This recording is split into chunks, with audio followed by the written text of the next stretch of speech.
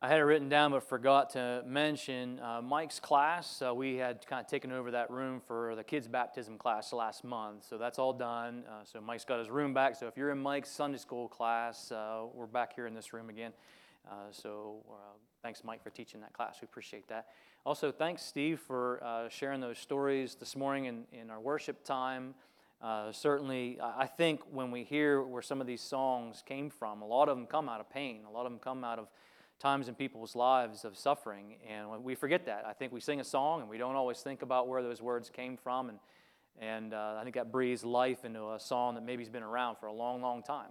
To know that song came out of a time of tragedy, that sometimes people in this room can connect with, so appreciate you sharing that. We had some really great feedback last week from our talk about sex, and a lot of questions, so I thought we'd do part 2 of that today.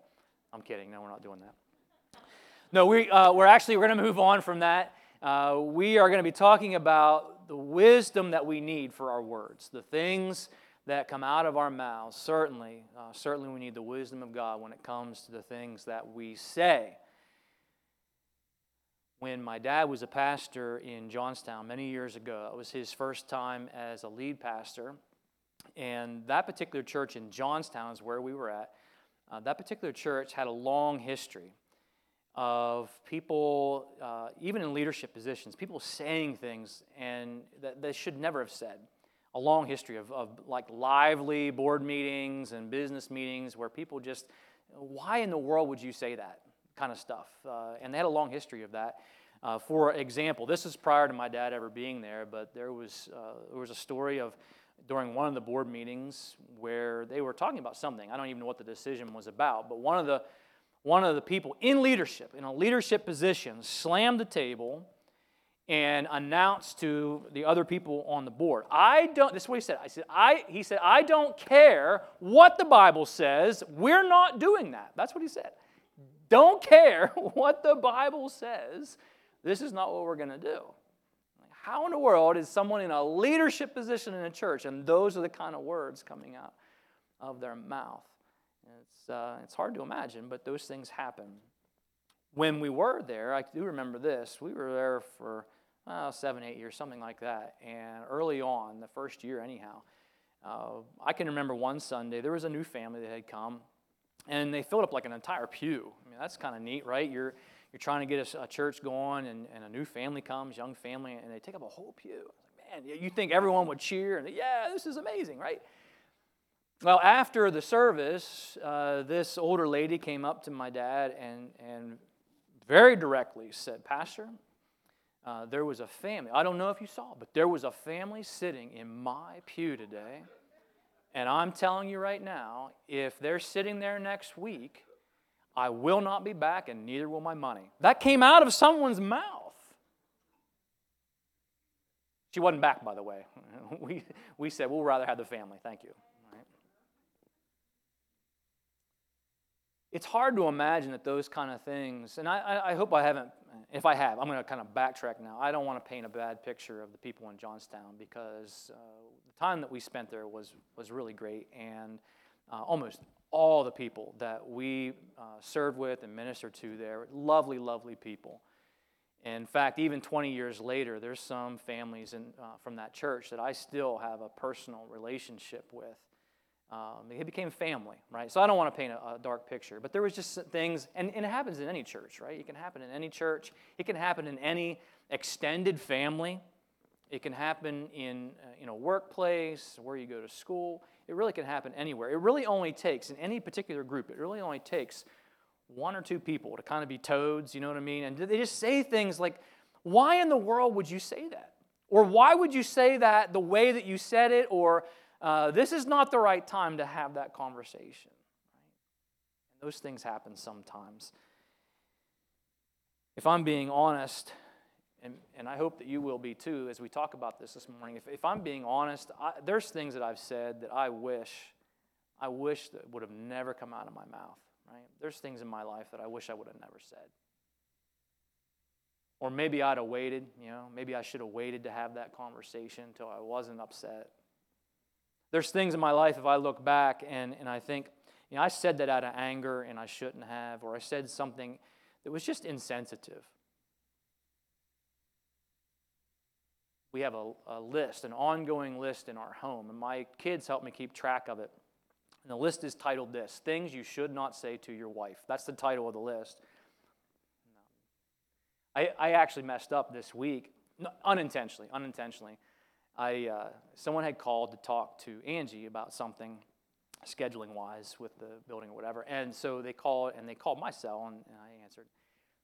And I talked to your wife. Well, she was getting Faith ready for bed at the time, and so what I tried to say, and what I tried to communicate to this person was, Angie is getting Faith bathed. That's what I wanted to say. Angie is getting Faith bathed. What came out of my mouth, though, was, Angie is getting fat. The words got jumbled up in my mouth. They didn't come out what I intended to say. Praise God, my wife was upstairs. I was downstairs. And the person on the phone said, "What? Why would you say that about your wife?" Sometimes we mess up. And sometimes we say things out of anger, or maybe we're just being insensitive. We didn't think about how that would have affected the person that we said it to. Maybe it's just a misunderstanding. Like, that was a misunderstanding. That's not what I meant to say. And I did correct myself and made clear what I meant to say. But sometimes those things happen. But as I think about those words, things that I wish would have never come out of my mouth, what they all have in common is this: none of those words made my life better. Isn't that true about the things that you've said? You're like, man, I wish I could get that back. None of those words make your life better.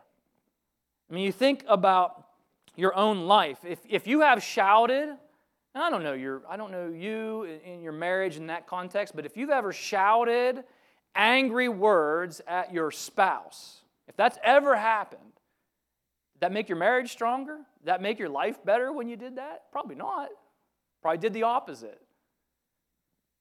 When you've complained to your friends, maybe you complain at work about something, right?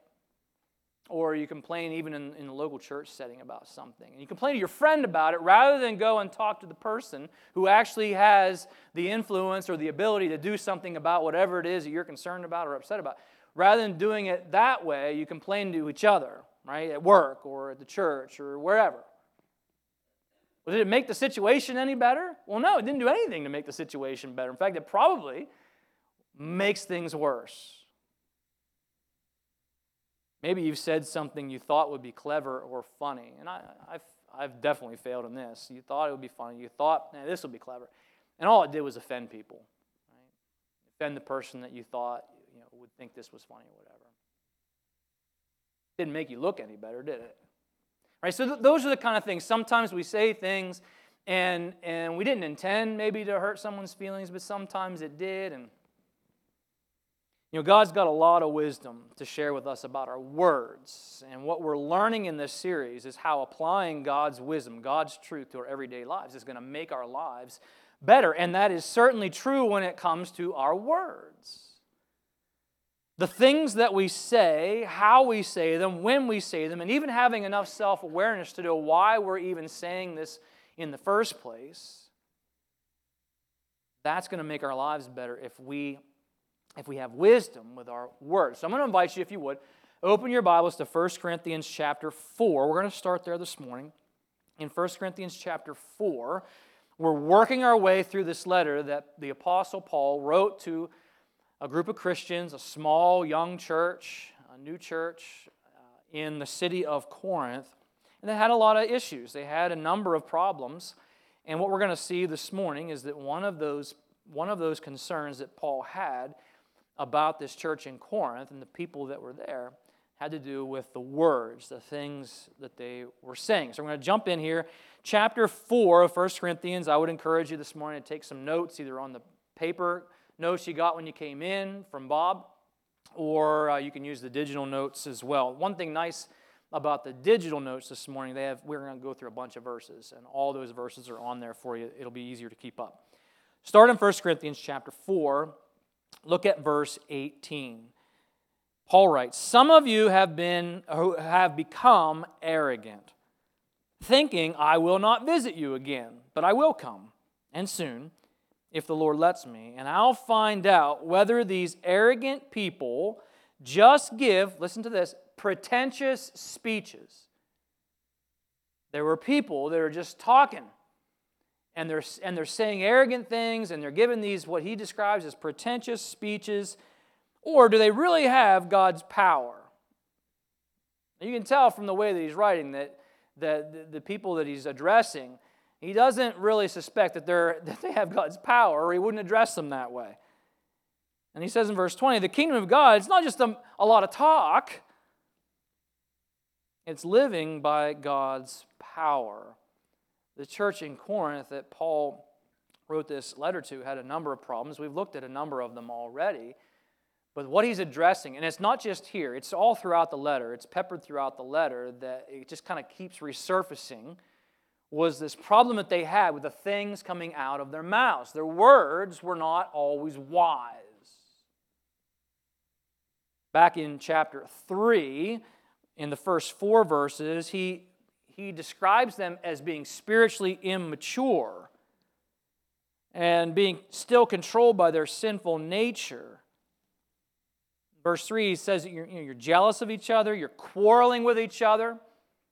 Now you understand, quarreling with each other communicates the idea of they're verbally using words at each other and they're fighting. He says, doesn't that prove that you're controlled by your sinful nature? You're not living like people, aren't you living like people of the world? And he says in verse 4, when one of you says, right, these are words that they're using, I'm a follower of Paul, I'm a follower of Apollos, let's go out in the parking lot and we'll have it out. Essentially what was going on. They're arguing, they're fighting with each other over who's more important, who's the better leader, who's the better preacher. Nonsense. And it keeps resurfacing. He addresses it again in chapter 6, in verses 12 and 13. He talks there about this attitude where they're saying things like, I'm allowed to do anything I want. And some of them apparently had taken on this attitude of the culture of Corinth where the body and the spirit were separate. They're not connected. So it doesn't really matter what I do with my body. It doesn't affect my spiritual life. That was a belief in Corinth. And it was this attitude of kind of like Vegas. Whatever happens in Vegas stays in Vegas. Corinth had an attitude, a slogan that I can do anything I want. And some people in the church had taken that on. They were saying these things. These were words coming out of their mouth. And we see it in chapter 10 as well. And in chapter 9, Paul addresses some of the judgmental things that people in the church had been saying, some very critical things about Paul and his leadership. He addresses that. They just weren't being wise about their words. And it wasn't making their church better. It wasn't making their church stronger. It wasn't strengthening relationships. In fact, what we've seen so far is a lot of these relationships were very tense. You got people suing each other in the church. You got people fighting over nonsense kind of issues. They just weren't being wise about their words, and it was not making things better in their lives. Can you imagine what it would be like? I mean, I think about this for myself. I hope you think about this honestly. What would it be like if we could know that every time we open our mouths that what we're saying is the right thing to say? Wouldn't that be great? To know that every time we spoke that this is what I should say, this is the right thing to say, and I'm going to say it in the right way, to know with confidence that I'm going to say it with the right tone, with the right volume, and the right timing, right? To know, to have confidence that the things that come out of my mouth are the right thing at the right time, the right way. And that would be great, right? Wouldn't that make our marriages stronger? Wouldn't that make you a better friend? Wouldn't that make you a better employee? Or if you're an employer, to know that you've said the right thing at the right time in the right way to your employees? Make you a better boss or better teammate on your school sports team. Make you a better partner or family member of a church family, right? To always know that you're saying the right thing at the right time in the right way. I think it would make life better. We need God's wisdom. Now, I know that what I'm about to show you is not in 1 Corinthians, okay? We're going to jump to James, the book of James, because what James writes about the tongue, it's just really, really helpful to our conversation this morning about being wise with our words. So we're going to jump over to James chapter 3, because James addresses the issue of our tongue, the issue of our words, I think, in a very direct and profound way. I think it's going to be very helpful to us to look at this morning. He says in verse 2 of chapter 3 that we make mistakes. We fall short in a lot of areas in our lives. He says, but if we could control our tongues, we would be perfect and could also control ourselves in every other way. Now that's profound. And we're going to come back to it. Listen how he describes the tongue in these other verses. Verse 3, he says, we can make a large horse go wherever we want by means of a small bit in its mouth. And there's some people here that have had farming experience, and you know this to be true. You've experienced this. In just small apparatus, you can turn this horse that's so much bigger and more powerful than you are, and you can make it go where you want it to go with a small apparatus in its mouth. A small rudder makes a huge ship turn wherever the pilot chooses it to go, even when the winds are strong. And he's using these analogies to make this point in verse 5. In the same way, the tongue is a small thing as it relates to the other body parts of your body. It's a relatively small part of the body. And yet it makes big, boastful speeches at times, it says. Tiny spark can set a great forest on fire. And among all the parts of the body, the tongue is a flame of fire. It's a whole world of wickedness, corrupting your entire body. It can set your whole life on fire. For it is set on fire by hell itself. Those are strong words. And he wants us to understand the power of our words, for good or for evil. Verse 7, people can tame all kinds of animals, birds, reptiles, fish, but no one can tame the tongue. It's restless and evil, full of deadly poison. This is interesting. He says in verse 9, and this I think, if you're a follower of Jesus, listen carefully. He says, sometimes it praises our Lord and Father. You come here and we sing these great songs of praise and worship. Steve led us in this morning, and our tongues are used to praise God and worship God. We shake each other's hand. How are you? Good. God bless you as you leave. Whatever. We praise God with this tongue. And then, you get in your car and you go out here on the road and someone pulls out in front of you. You go to Walmart and they took your space. And all of a sudden you're cursing someone who's made in the image of God. And his point is, that shouldn't be happening, right? That's his point. He uses a couple of analogies.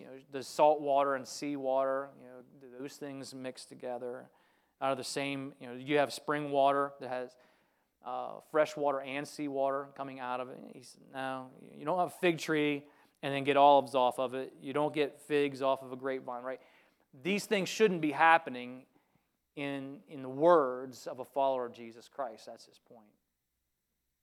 I want to go back to that verse 2, though, because if you think about everything that he's describing, we know that to be true about ourselves. But I think this verse 2 is really profound. He says, if we could control our tongues, we would be perfect and could also control ourselves in every other way. I'm going to put that in a simple, easy-to-remember statement this morning that I hope you'll take with you, that I hope will be helpful in your life this week. It's this. You get a handle on your tongue, you'll keep a handle on your life. Think about that. You get a handle on your tongue, you'll keep a handle on your life. We want to explore that this morning because applying God's truth to our words, it's going to help us know what to say, how to say it, when not to say it, and even give us some awareness about when things come out of our mouths that we're like, ooh, I shouldn't have said that, to give us some tools to be able to look back and say, why did I say that? What's going on in my heart that I would have said that? Applying God's truth and wisdom to our words is going to help us be able to do that. And so we're gonna look at some things from God's Word. We're going to look at the truth of God's Word, His wisdom as it's applied to our words this morning. And what I've done is I've organized, we're going to look at a lot of verses, okay? I'm just telling you, I'm going to fly through a bunch of different verses. If you can keep up and follow along by flipping your Bibles, awesome, that's great. I'm going to move pretty quickly, though. Because I'm going to move pretty quickly, I have all the verses on the digital notes for you, so you can follow along a little easier. They'll all be on the screen. So if you can't keep up, don't panic. You have all the references. You can look them up this week. They're on the screen. They're in the digital notes. All right, but I need to keep moving so we can get through a lot of material this morning.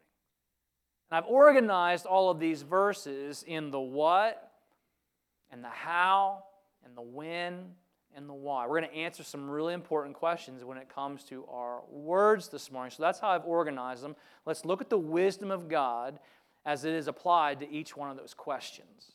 Here's the first one.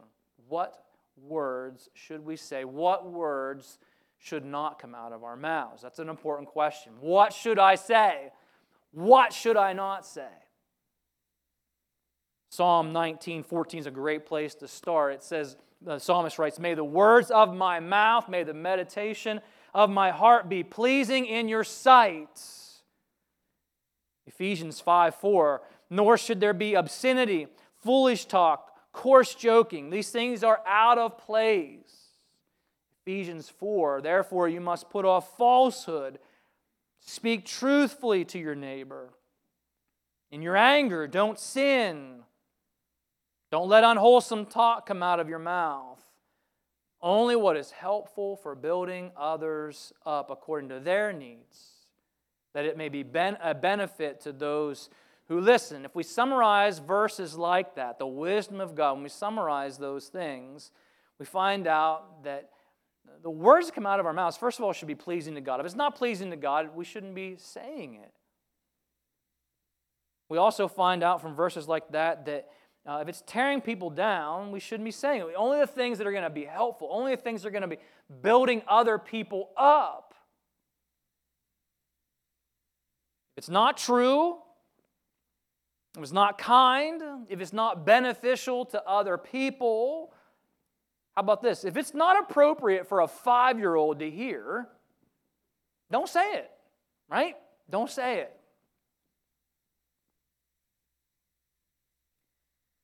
I went to high school back in the days before all of the bullying training that they have today, right? Everyone's really hypersensitive about that today. And I'm not saying that's wrong. I'm just saying I went to school in the days before all that. And when I went to school, when you went to a sporting event, it was in the days before, nowadays every sporting event you go to, someone on the announcements goes through this whole mini lecture about what's expected of the fans and what good sportsmanship means, not just from the players, but from the fans, right? There's this whole little thing that they do before every sporting event, telling the fans, cool it, right, basically.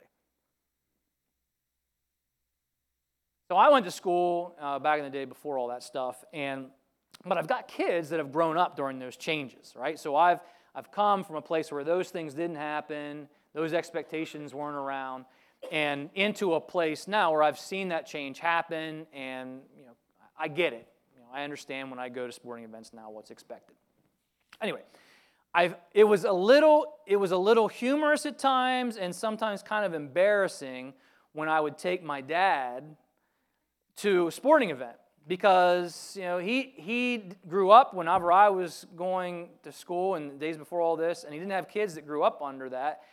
So he's still, in his mind, he was still living in the days back in the 1900s, literally.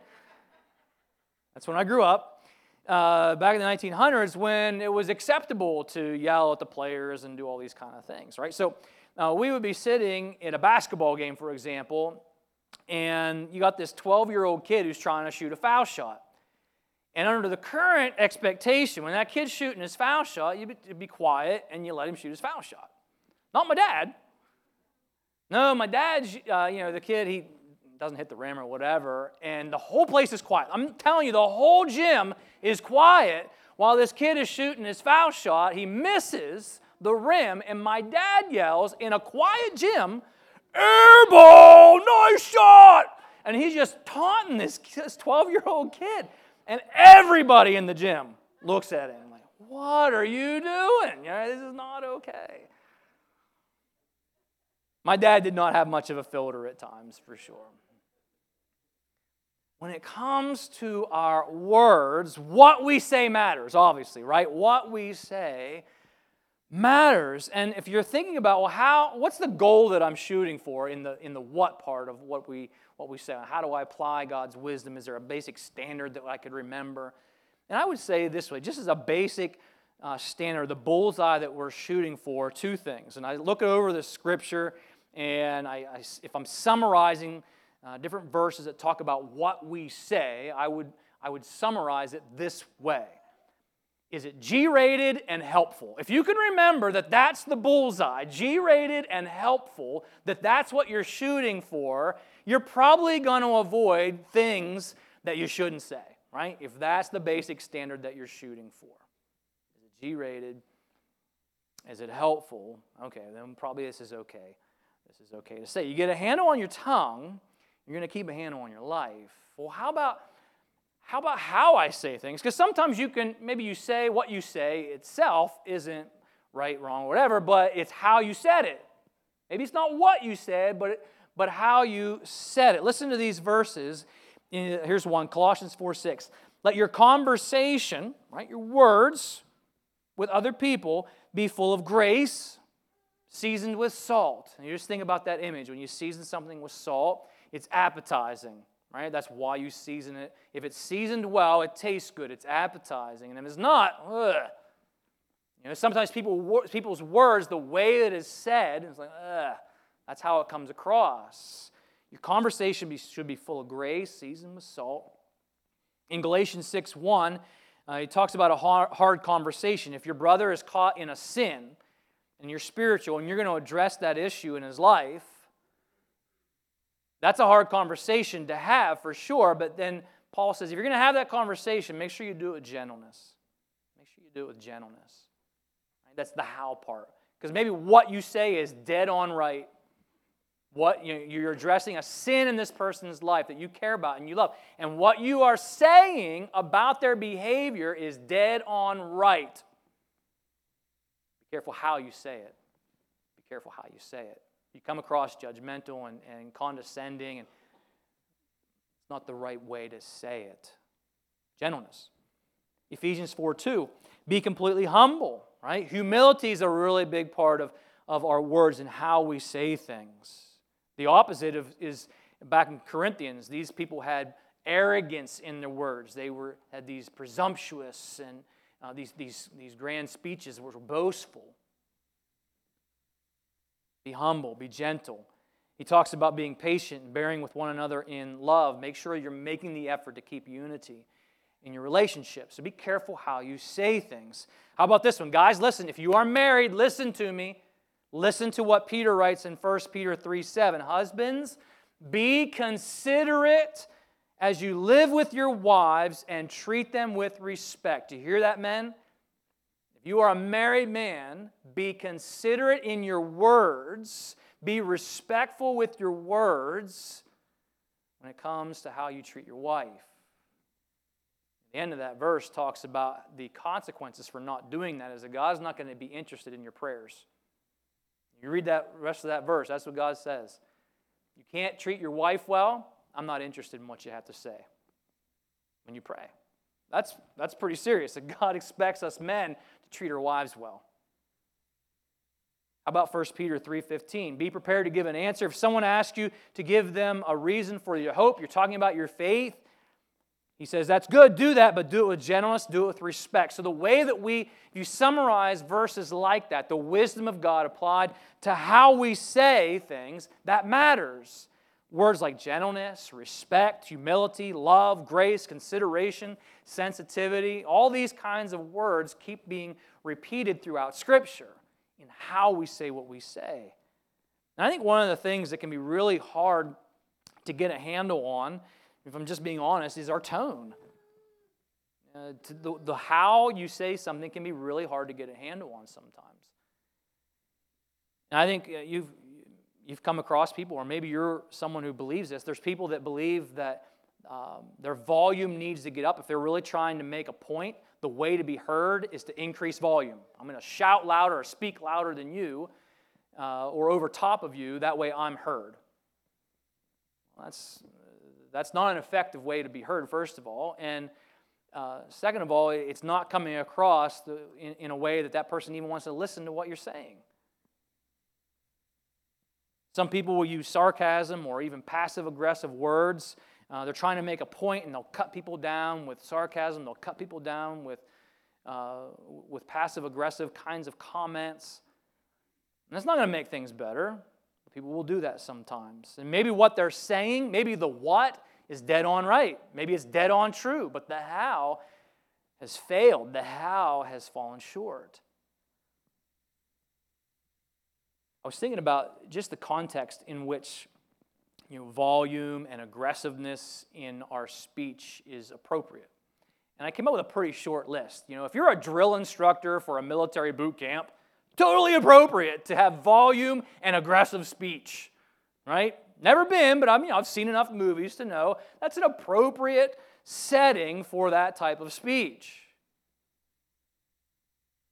If you are a police officer, we have a number of police officers in our church. If you're a police officer and you're trying to take control of an out-of-control situation, totally appropriate time for volume to go up and aggressive speech, right? That makes total sense in the context of that situation. It's a pretty short list. I couldn't really, maybe there's ones I haven't thought of that you're sitting there going, oh, you missed. Fine. But we're talking like 3 to 4, maybe 5 situations that we could create in which, and none of them probably have anything to do with your life, my life in an everyday situation. Right? As far as I know, none of us are in boot camp. As far as I know, there's only a few police officers here, and those types of situations aren't happening all the time. Certainly not in their own homes, hopefully, right?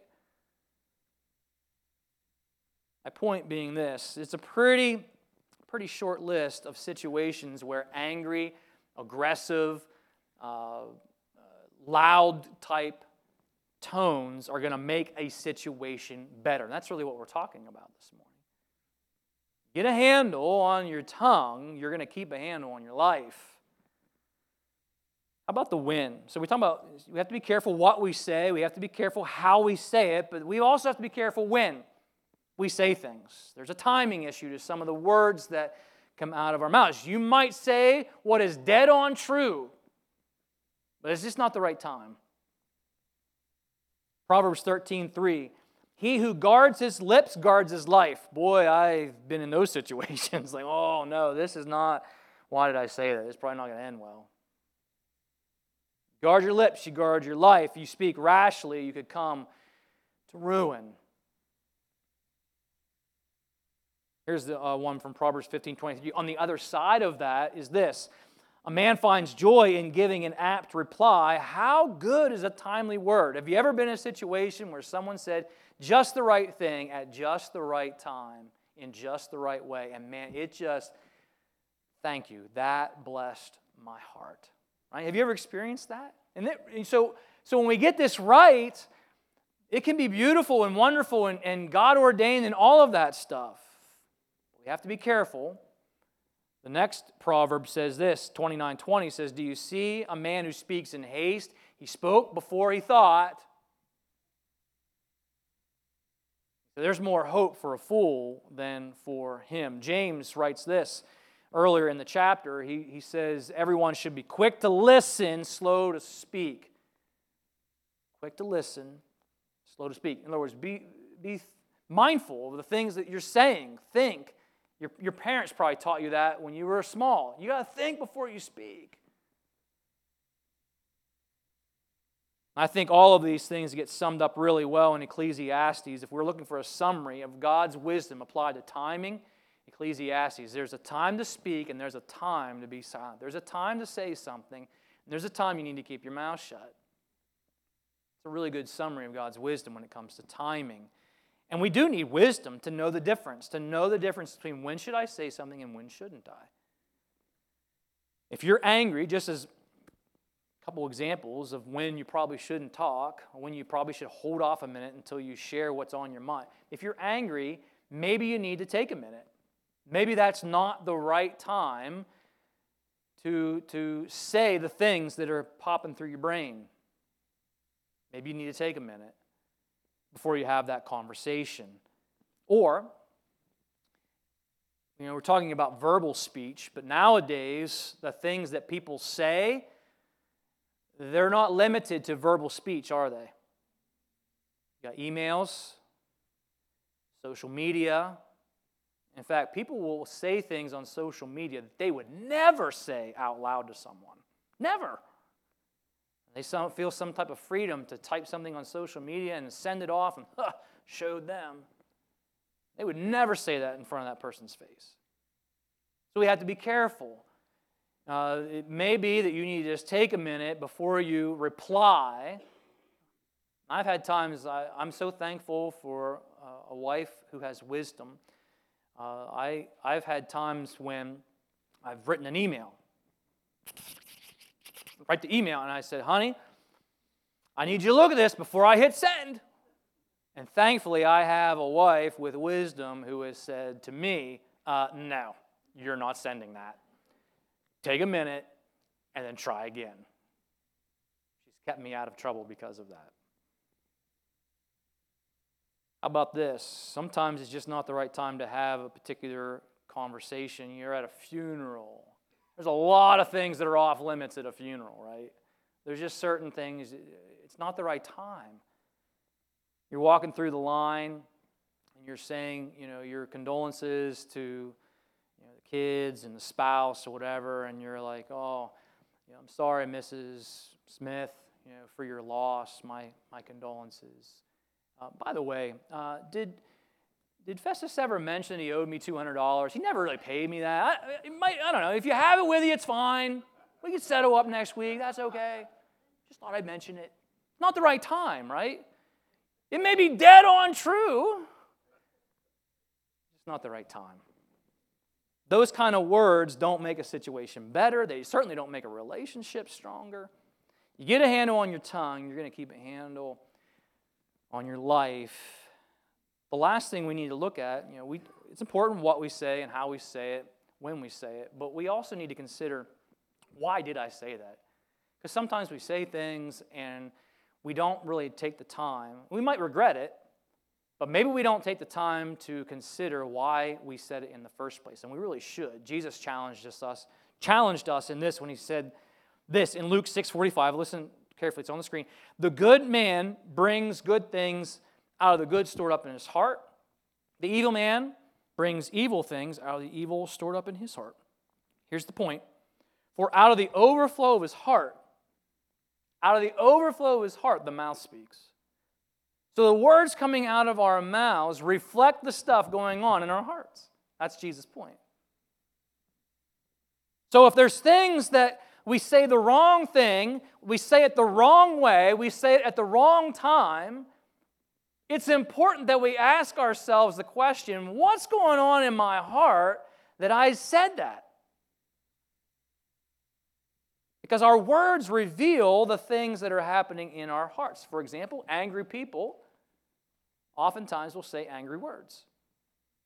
So if I'm saying angry words, and I'm saying them in an angry way, maybe I need to pause for a moment and consider what's happening in my heart. Is this just kind of a heat of the moment thing and I should have handled this differently? Or is there some bitterness maybe that's been building up in my heart over time?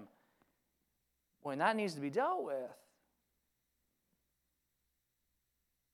Maybe you speak. Maybe you are in this pattern where you speak before you think, which demonstrates a lack of wisdom and discernment. Well, understanding that about yourself, that you need more wisdom if you are in a pattern of speaking before you think about what you're saying and how you say it and when you say it, well, the good news is that God's promise, if you need wisdom, if you lack wisdom, pray and ask God for that, and He'll help you with that. God is more than happy to give you wisdom and help you think about what you are saying. But you need an awareness of that you need wisdom. so that you'll ask. Maybe the words coming out of your mouth demonstrate a self-centeredness or a lack of consideration, a lack of sensitivity towards the people around you. It's like you said it, it was in your brain, so you said it, and you didn't think through for even a moment of how that might have sounded to the people that you said it to, or how they took it. Hopefully in the room here, not everybody has this ability, but most people have some ability to read other people's facial expressions, other people's body language, to the point where if you said something, you can almost sense in what you said, like, ooh, they didn't receive that well, right? Most of us have that ability in a conversation to say, because people get quiet, or maybe their facial expression changes, right? And if I'm talking about something you have no clue what I'm talking about, I know it makes it harder if you can't read expressions in other people, but when you have said something and it's clear that I've crossed the line, I wasn't being sensitive or considerate in what I said, then that awareness to fix that as quickly as possible is really important. And it's fairly simple to do in most cases with a simple apology. I'm sorry. And clarity. You can clarify. Do you understand what I didn't mean it this way or whatever? You can just clarify and apologize. That goes back to humility. If you think for a moment that you have said something that has been interpreted in a way that was offensive, just be humble enough to have the sense to say, did I offend you with that? If I did, I'm super sorry. Didn't mean to. Let me clarify what I meant, right? And now that person doesn't go away thinking you're a big jerk. Hopefully. But one point is when we say things, or maybe you say things you just don't even think, is this going to please God? That would show a lack of concern for what God expects of us. That's a hard issue. And none of the things that we've just talked about are going to make our lives better. Right? They're not going to make your marriage stronger. They're not going to make you a better friend. Maybe what the words that are coming out of your mouth reveal about your heart is that your heart needs to be transformed through a relationship with Jesus Christ. Right? Maybe that's what it means. Jesus didn't come to just die on the cross just so that he could rescue our soul from hell. He did, that's part of it, but it also, his death on the cross, his resurrection from the dead was all about transforming our lives, about transforming our hearts. When our hearts are transformed, our words are transformed. And so maybe if you backtrack all of that, the words coming out of your mouth reveal a need for your heart to be transformed by the power of Jesus in your life. Maybe that's what your words reveal. Get a handle on your tongue, you're going to keep a handle on your life. I mean, just go back and imagine again with me. What would it be like if our everyday lives, that we were consistent in, that we're always saying the right thing in the right way at the right time? We had self-awareness to know that if I did overstep, I don't know, I need to deal with that, right? Just to have that awareness. Think about how that would just make your life better. It would strengthen your marriage. It would make you a better friend. It would make you a better employee, a better employer, a better teammate, a better member of a church family. If I could just leave you with a couple things to consider. How do we take what we talked about today? How do we apply God's truth to our everyday lives, making life better? Maybe you have said something to someone and you need to apologize. Is that possible? You take what we talk about today, let's apply it on a Monday morning. Maybe you have said something that wasn't wise and you need to make an apology this week. Okay, have the humility and the courage to go do that. Maybe, how about this? Maybe you need to talk to your spouse and have a conversation with your spouse. And I would say initiate the question. Here's the question. It's not, don't have this conversation. Sit down over lunch today and say, hey, let's talk about the sermon. I just want to tell you all the things that you're saying wrong in our marriage. Don't do that. That's not going to be helpful. Do it the other way. Ask the question of your spouse. Hey, let's talk about what we discussed in our sermon today. I want you to tell me, are there things that I have said, or is the way that I communicate to you ever out of bounds? Tell me what I can do. Is there something I need to change about the way I use words in our marriage? I want to know. Be honest with me. And if your spouse asks you that question, be gentle.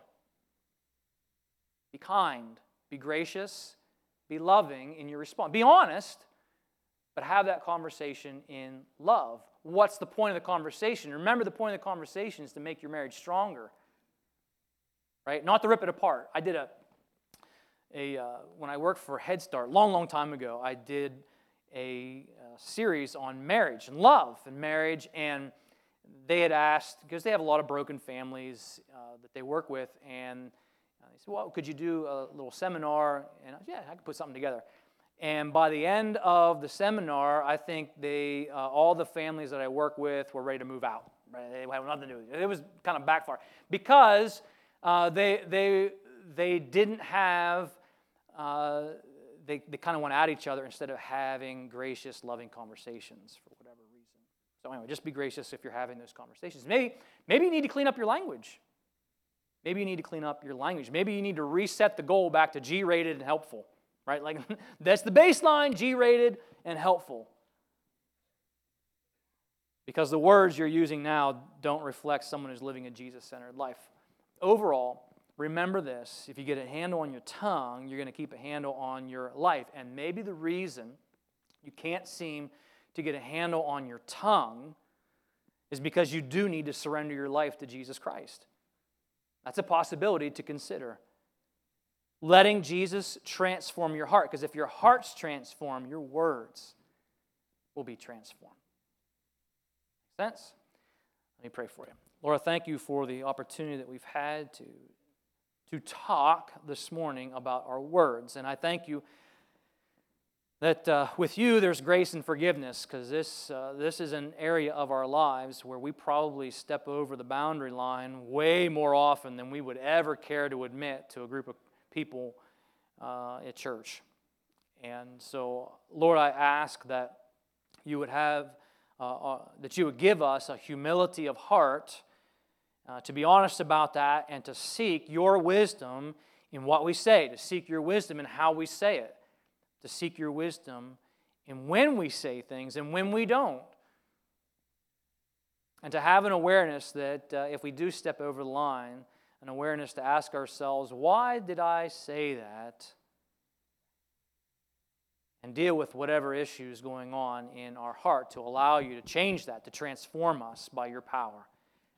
And we'll thank you for this in the name of Jesus. Amen. God bless you, and I hope you have a great day.